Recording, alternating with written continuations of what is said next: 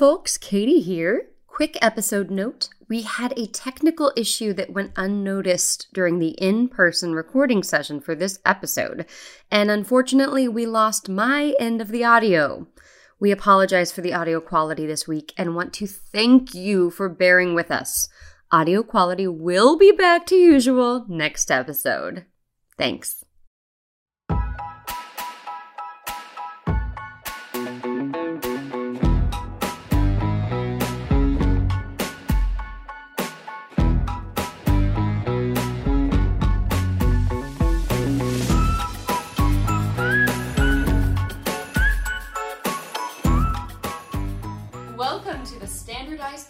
Podcast. I'm your host and Siamese cat owner, Katie Culligan. In this podcast, we dive into the who, what, why, and of this quirky industry that no one's ever heard of. So what's a standardized patient, you may ask? Well, a standardized patient is a fictional person. It's a role player that exists in this liminal space between an actual patient and a doctor and a teacher. SP. Sometimes it's a standardized patient, and sometimes it's a simulated person. Very nice. Wow. I'd pay you to do that. That's fantastic. All right, so thank you. This is Nick DePinto. He is our guest for today, so thank you so much for being here, Nick. Happy to be here. Thank you. An American actor of no particular renown, according to his own words. None at all. He has a master's degree in classical acting, and he is a veteran of 6 national tours. Woo. As a voiceover artist, you can hear him as the X-Men's Colossus in Graphic Audio's Marvel Comics audio adaptations. As a presenter, you can see him at all major ports of entry into the U.S. as the host of You've Arrived, the U.S. Customs and Border Protection Service's primary informational video for new entry into the USA. And on Amazon Prime, you can see him play Luke in Meant to Be Broken. Nick is a friend to most and a constant foe of the darkness of the human condition. He's also been doing SP work since 2008. Welcome, Nick. It's good to be here. Thanks so much for having me. Great. I have so much to say about your bio, honestly. But number one, I just have to say, I did not know this, the Colossus thing. Yeah. And I grew up reading my brother's X-Men comics. Oh, there you go. So, I was really, really into X-Men. Who's your favorite X-Men? Jean Grey, because I wanted to be her. Fair enough. I don't know if she's the coolest one, but, she's pretty awesome. To be her. And I want her powers. But I also really love Gambit. I think I always kind of had a crush on Gambit. Yeah. And Beast. What's your attraction to Beast? The other two I get. I crush on Beast, I should say. No, but what do you, for the character, what do you like about Beast? He was fascinating because he was so strong, but he was such a smart, intelligent person. His background. I thought the character creation was really, really interesting. I get it. What is yours? I think my favorite thing about X-Men is just the team dynamic. I like the interaction. And my wife and I she laments the evolution of Cyclops insofar as that he's sort of gone from being essentially the mutant Captain America to being sort of this rebel, militant, almost villain sort of character in the X-Men universe. Yeah, they've been through some traumatic events for the community, and he is a leader in the community, and he's got the sort of military, if you will, experience. And ultimately, he ends up sort of, I think, coming to this conclusion that this is a threatened population. And so we really have to be a little more on the offensive. And he used to be Charles Xavier's golden child. Right. And, the other end of the continuity there is Magneto's sort of we will take no prisoners and you will be subjugated by our will. And Cyclops sort of found himself straying closer to Magneto. And she's really unhappy with the whole thing. Wow, so we could do podcasts on that alone. You could. But you were mentioning the sort of interesting contrary elements of Beast, right? Yes. And that's one of the things that's neat about Colossus is he's this huge behemoth of adamantium power, right, from old Russia. But he's an artist and a poet and a painter. He has a very gentle soul. So he's a really great character in that regard. That's cool. Okay, yeah. I plan on listening to that at some point soon. I'm very, very interested. So, okay, but we're going to dive into SP work. Just because, Why not? So, it's interesting. I didn't realize you had also been doing it since 2008. That's also the same with me. Oh. Yeah, the same exact timeline. So, very cool. Tell me a little bit about, how you got into standardized patient work. I got into standardized patient work. I was sort of recruited into it. I was doing a play And part of the leadership and administration at my primary place of employment for standardized patient work saw me in the play. And afterwards, she caught up with me and said, hey, we have a similar point of interest. We know it's the same person and yada, yada. And she introduced herself and she was just really great. And at some point in the conversation, she said, oh, by the way, I hire actors for this type of work if you're ever looking for something like that. And I said, oh, that sounds interesting. Yeah, because I make an effort to try and keep all of my professional endeavors under the umbrella of acting. Mm-hmm. I really try hard to do that. And I thought, oh, this is cool. This would be another way to create a revenue stream that would be acting, right? So I said, I'll do it. And she hooked me up with a gig. It was sort of like this case that I did once every 6 months or something. It's like every 6 months I'd get an email and they'd be like, hey, we're doing that case again. Do you want to do the case? And I said, okay. And I did that for maybe a year or two or something like that. And then one day I sort of realized there might be a lot more to this than I was thinking. I thought there was a little more to it, but one day I was sort of like, wait, maybe I think I just reached out to her and said something to the effect of, if you're ever looking for more people, I'd be interested in doing more of this work. And she said, oh, well, okay. And then I was kind of off and running. She put me into a bunch of stuff and I've been learning more and growing more and expanding more in the industry ever since. Fantastic. Wow. Yeah. So it sounds like essentially finding out about it from the person who hired. Right? Yeah, I mean, it's funny. Even to this day, I'm not exactly certain how all the workings of the administration all go. I treat it very much like an acting gig. I have a case, which is my role. I know what my sort of offstage duties are as well in terms of teaching and giving feedback. And I sort of show up and I do my part. I try and make sure that the character is real and alive and truthful. And the parameters of it outside of that, these sort of, can I move up in the ranks or can I kiss the right derriere or anything like that? I really have like no game at that at all. I don't even have a dog in that fight. Like I'm not even trying. It's probably a good thing. I like it. I mean, it's more authentic. I hope so. I don't know. Sometimes I wonder because I look at some of my wonderful colleagues, the colleagues that we have, and I see some people really blossoming, sort of creating a career in this field that's beyond just being the sort of grunt of an actual player, right? And I wonder about doing more of that, but I don't know if I really want to do that, honestly. And that might be the part of it, which totally makes sense because I think you're right. There are people can really make almost a full-time gig out of it, especially with different universities and different places, but you don't have to. Yeah. It's almost as much or as little as you want to some extent. I agree. I think so completely. And one of the interesting places I'm finding myself in right now is because I have a lot of experience doing the work at this point, at least chronologically, if not in quality. But chronologically, I've been doing it for a while. So every once in a while, some of the institutions at which I work will reach out to me and say, hey, we kind of are looking for somebody to maybe step up and do a little more of this teaching or do a little more this or that. Are you interested? And I almost always sort of say, well, what's the time commitment? And then the time commitment is always like a real job sort of thing. And usually with evening hours, right? Later in the day. And so long as I'm as dedicated as I currently am to theater and the film work that I do and the music work that I do, that doesn't afford me the flexibility to have the life that I want. Right. So for the time being, I'm not yet committed to, I guess, blossoming the career as an SP admin or something like that. Sure, that totally, and I'm with you because I've been in that position too, yeah. And made certain choices depending on the year, if you will, or what's going on in my life. And there are pros and cons to both, I think. But I totally get it. Yeah. So thanks so much for explaining that. That makes a lot of sense. So you got started in 2008, kind of heard your trajectory. Do you work at a bunch of different places as an SP, or is it more just like one or two? I work at like 3 or 4. Mm-hmm. Like right now, I'm probably really actively only engaging with, I think, 2 institutions. Yeah, I want to say 3, 4.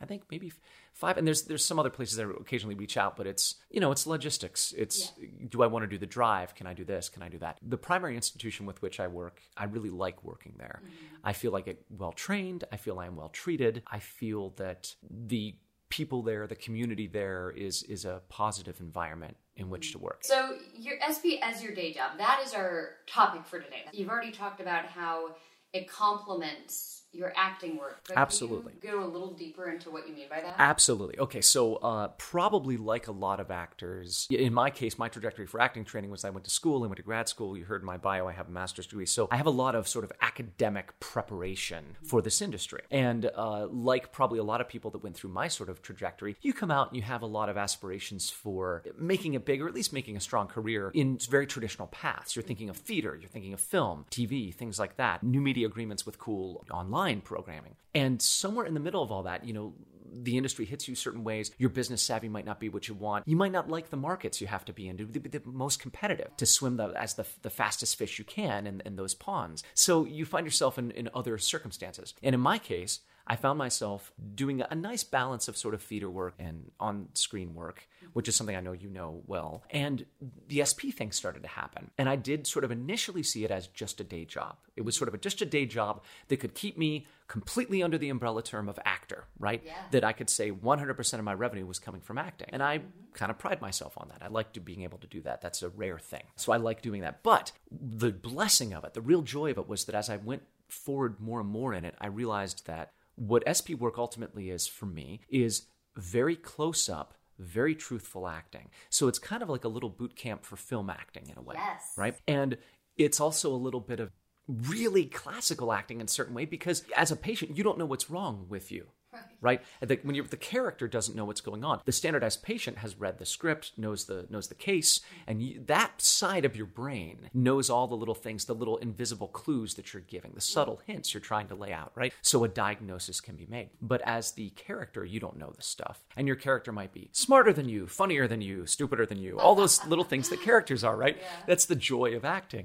And I found myself going, I really relish these characters. I can see my wife in some of these characters. I can see my friends in some of these characters. And I felt that I could represent these people truthfully and also help to build a doctor. Just on a sort of, I guess, a slight sidebar regarding social justice or social responsibility.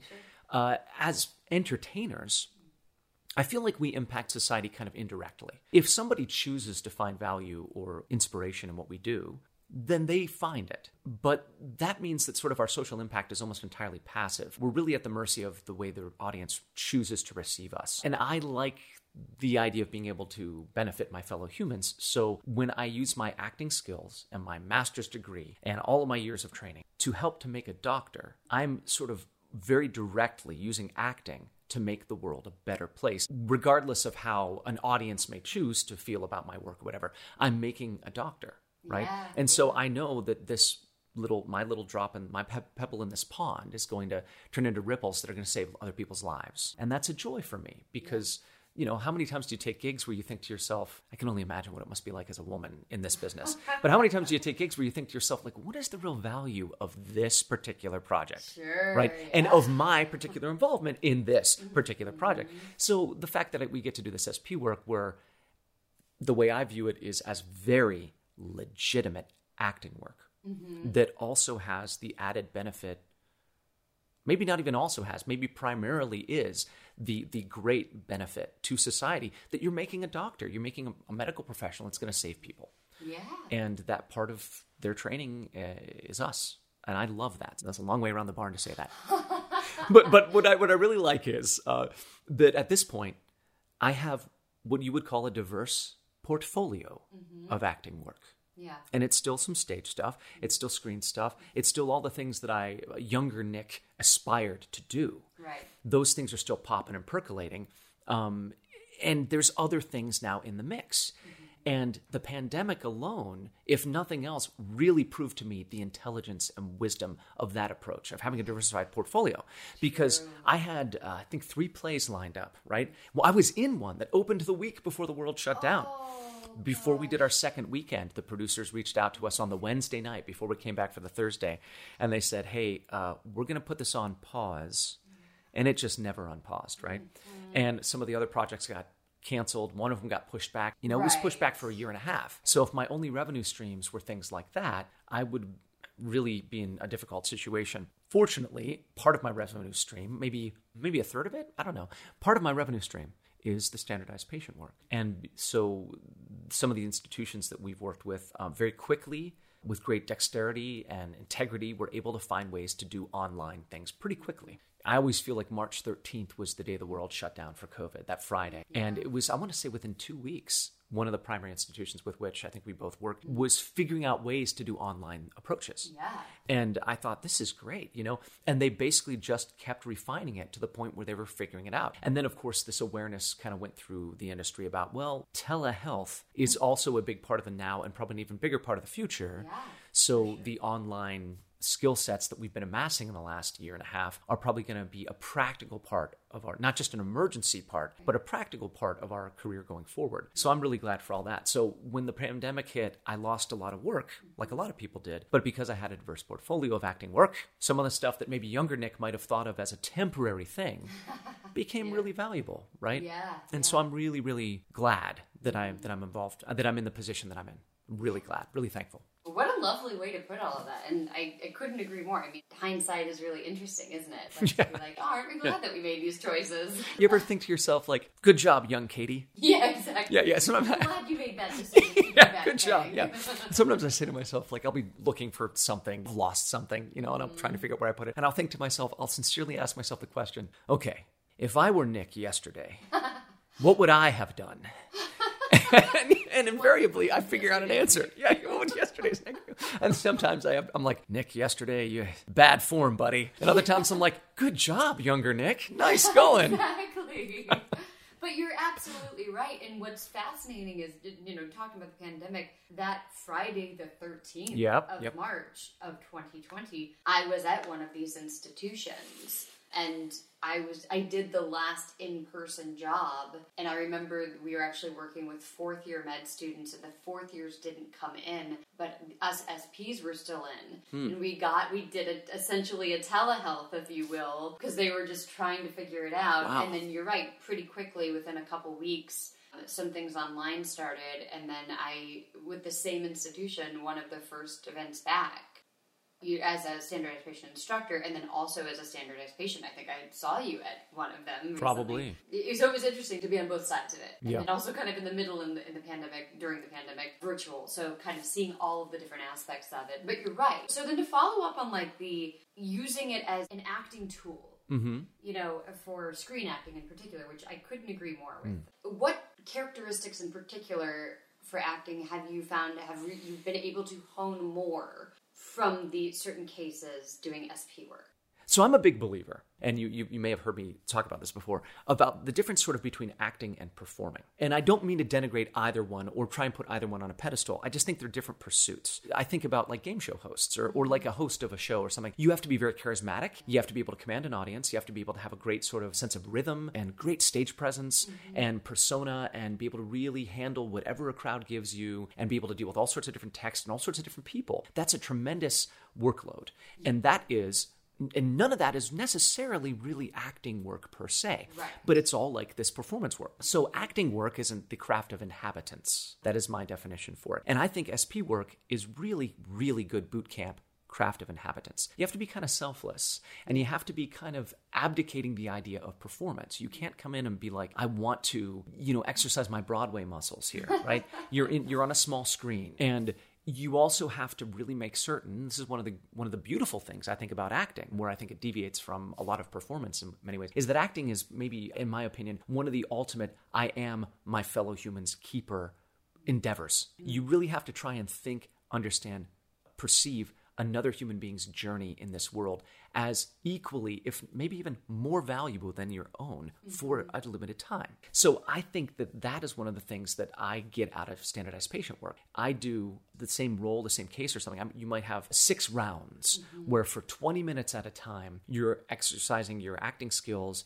to start by saying, yeah, I don't know what's going on with me. I have a cough, for example. And then you have to reveal information throughout the course of this or not reveal it, depending on what's asked of you, and react very honestly and truthfully from another human being's perspective, another human being's needs, another human being's fears. There's cases where depending on how the student doctor talks to you, you may reveal X or you may reveal Y. Each of those are from a very truthful place in your character. So I think that those are skills that are honed. There's an old apocryphal theater anecdote about Willem Dafoe.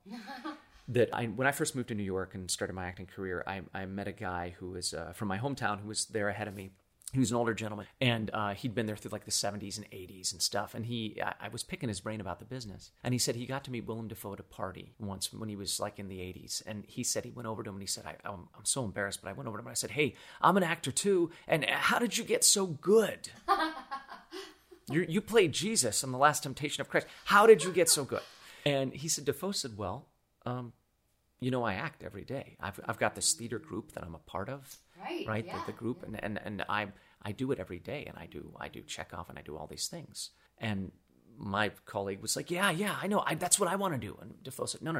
Don't you think if you did something every day, you'd get pretty good at it? That's one of the great benefits of the SP work, is that people can look at it as just a day job that has nothing to do with their art or their craft or their career. And people can do that if they wish. I see it very differently. I see it as vital and integral to my acting career. I know people who, just the other day I was talking to an actor, and they were lamenting that in the past year and a half, they haven't done anything creative. Oh, wow. Sometimes I cast readings for directors, friends of mine. Cast one of those, and a friend of mine said, hey, thank you so much for casting me in this. I haven't done anything creative. I know they do SP work. Oh, interesting. Yeah, so I found myself almost like sad for them. Like, you can't find the creative spark in SP work that you get from other things. And we didn't really discuss it any further, so I don't really know their deeper feelings on it. But to me, some of the skills that SP work affords me as a traditional actor are the fact that I am really acting daily. Mm-hmm. And part of my training is also in repertory theater, which is where you're doing multiple shows a week, multiple characters and all these different tracks. So you're juggling a lot of life experiences in your heart and your brain. And standardized patient work also contributes to that, in my opinion, because it's not uncommon that at some of these institutions, you come in at 7 a.m. and from 7 to noon, you do case A,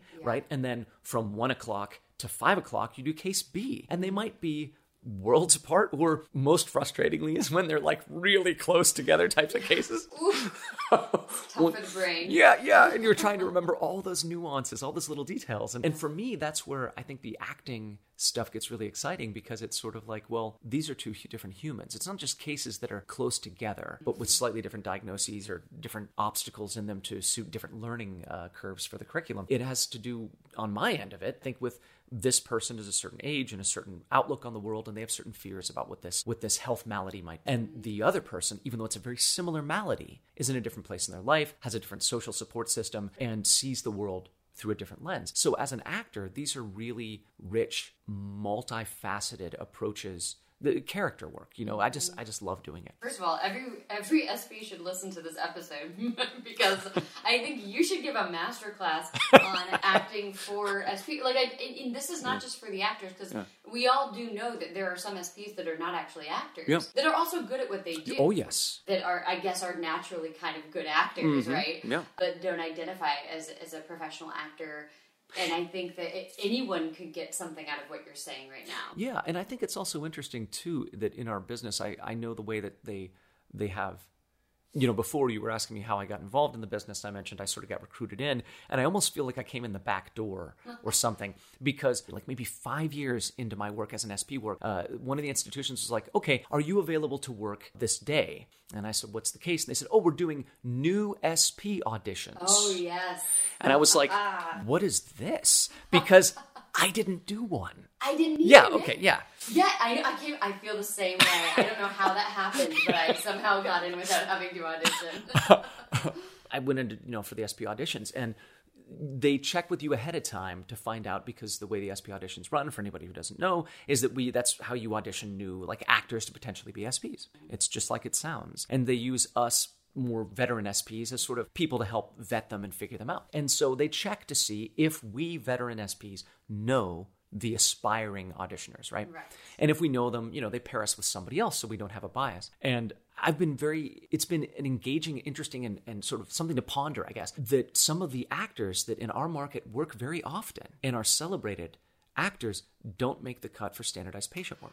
That's such a good point. Yeah. And to me, I mean, what my little brain says about that is that that's the difference between a great performer and an actor. Is that, like, there's a lot of people that I love to see, but I know I'm getting the same kind of performance every time. That's what I'm paying for. Sure. And then there's other people that I'm paying for the chameleon effect, right? Yeah. I'm paying for the Gary Oldman or the Samantha Morton effect, right? We want to see people. There's an old saying about Ben Kingsley that you never say, was Ben Kingsley good? You say, what did he do? And that's the type of acting I'm most interested in personally. And I think that's the type of acting that most rewards, most integrates best, I guess, with SP work. That's the type of acting that does SP work the best, that type of actor. Yeah. And some of our colleagues that have a very strong skill set in being masterful performers, but maybe not as much in the transformational acting category of our business, have trouble doing this work. Yeah. They don't know how to do it, really. That's not their skill set. Yeah, and you're absolutely right. And you just gave me an idea of, like, how fun would it be if we took some of, like, the most celebrated, let's say, A-list actors. Oh, yeah. You know, you got a Meryl Streep in there, you got a Daniel Day-Lewis, and they all have an SP job, and we get to watch them do the, oh boy, wouldn't that be fun? It might be. And it's, I mean, I always think of it as like, I mean, you like to eat out, like good restaurants, right? Yeah. There's times where you go to McDonald's. And the reason you go to McDonald's is because no matter what McDonald's you go to on earth, you're getting the exact same French fries. Yeah. Right? And then you go to other restaurants because you want to see, especially the really good ones, what that chef is doing. Right? Yes. And those are two different experiences. So there's some performers, like an A-list sort of person like Bruce Willis, right? I think most of us enjoy Bruce Willis or have over the years, but we always get Bruce Willis. We know what we're getting. We're getting a Bruce Willis sandwich. And it's always Bruce Willis. But like a Meryl Streep or Daniel Day-Lewis, by and large, we're not getting a Daniel Day-Lewis sandwich. Right. We're getting whatever Daniel Day-Lewis, the chef, chooses to serve us. Correct. Yeah. There's an old rock and roll saying, you know, The Edge from U2 says this. He says, you never give the audience what they want. You give the audience what you, as the artist, want to put out there. Yeah. And the audience deals with it. They decide. They deal with it. But that's the artist-audience relationship. The commerce relationship is you give them what they want.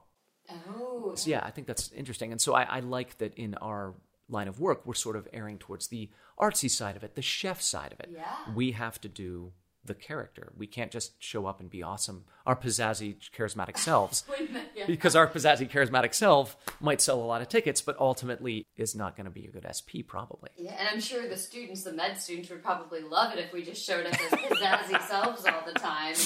They'd be like, oh, we love seeing SPs, but not for when we're all of a sudden terrifying them or getting upset and they have to calm us down or something like that. So yeah, you're right. There is like that chameleon effect, that nuance, because to be a good standardized patient, you have to be able to be versatile. You have to be able to portray a certain character anywhere from something as simple as, oh, my stomach hurts, to this huge life-changing event just happened and I'm dealing with it, or both at the same time. Yep.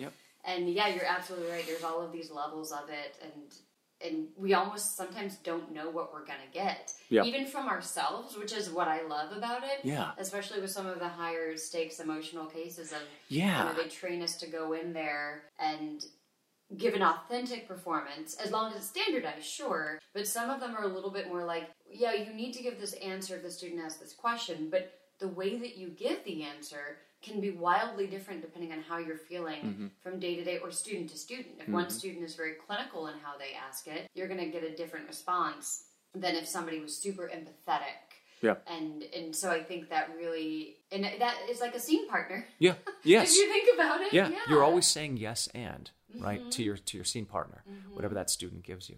Yeah, that's very true. In fact, some of the times that I think that I've surprised myself have been in those, as you say, those high stakes cases. I've had a moment or two, you know, one of our admin leadership people recently was talking to us about de-rolling. De-rolling, which was nothing more than the term that they were using for, at the conclusion of your case, make sure that you sort of transition from patient to your pizzazzy, sexy self, right? Right. And jazz on out of it. Jazz on out of it, in order to give feedback. Yeah. And so that there's a nice distinction for the students of who you are versus what the patient was dealing with. I think that's just part of the structure they wanted. But I think there's been times where there's one case that I know is a high-stakes emotional case, and the way it's logistically structured, we do this case, very high-stakes emotions, and then the students, they get 10 minutes to do it or whatever amount of time they get. At the conclusion of that time, they leave the room, the door shuts, and a little announcement goes, okay, you may now re-enter the room to get feedback. And there's one case where I've done where it was back-to-back. You know, there wasn't any sort of turnaround time where you could really de-roll or compose yourself emotionally. And so I'm pretty good at that sort of stuff. A lot of my training has to do with lifting the veil and things like that that'll help you transition. But I've had times where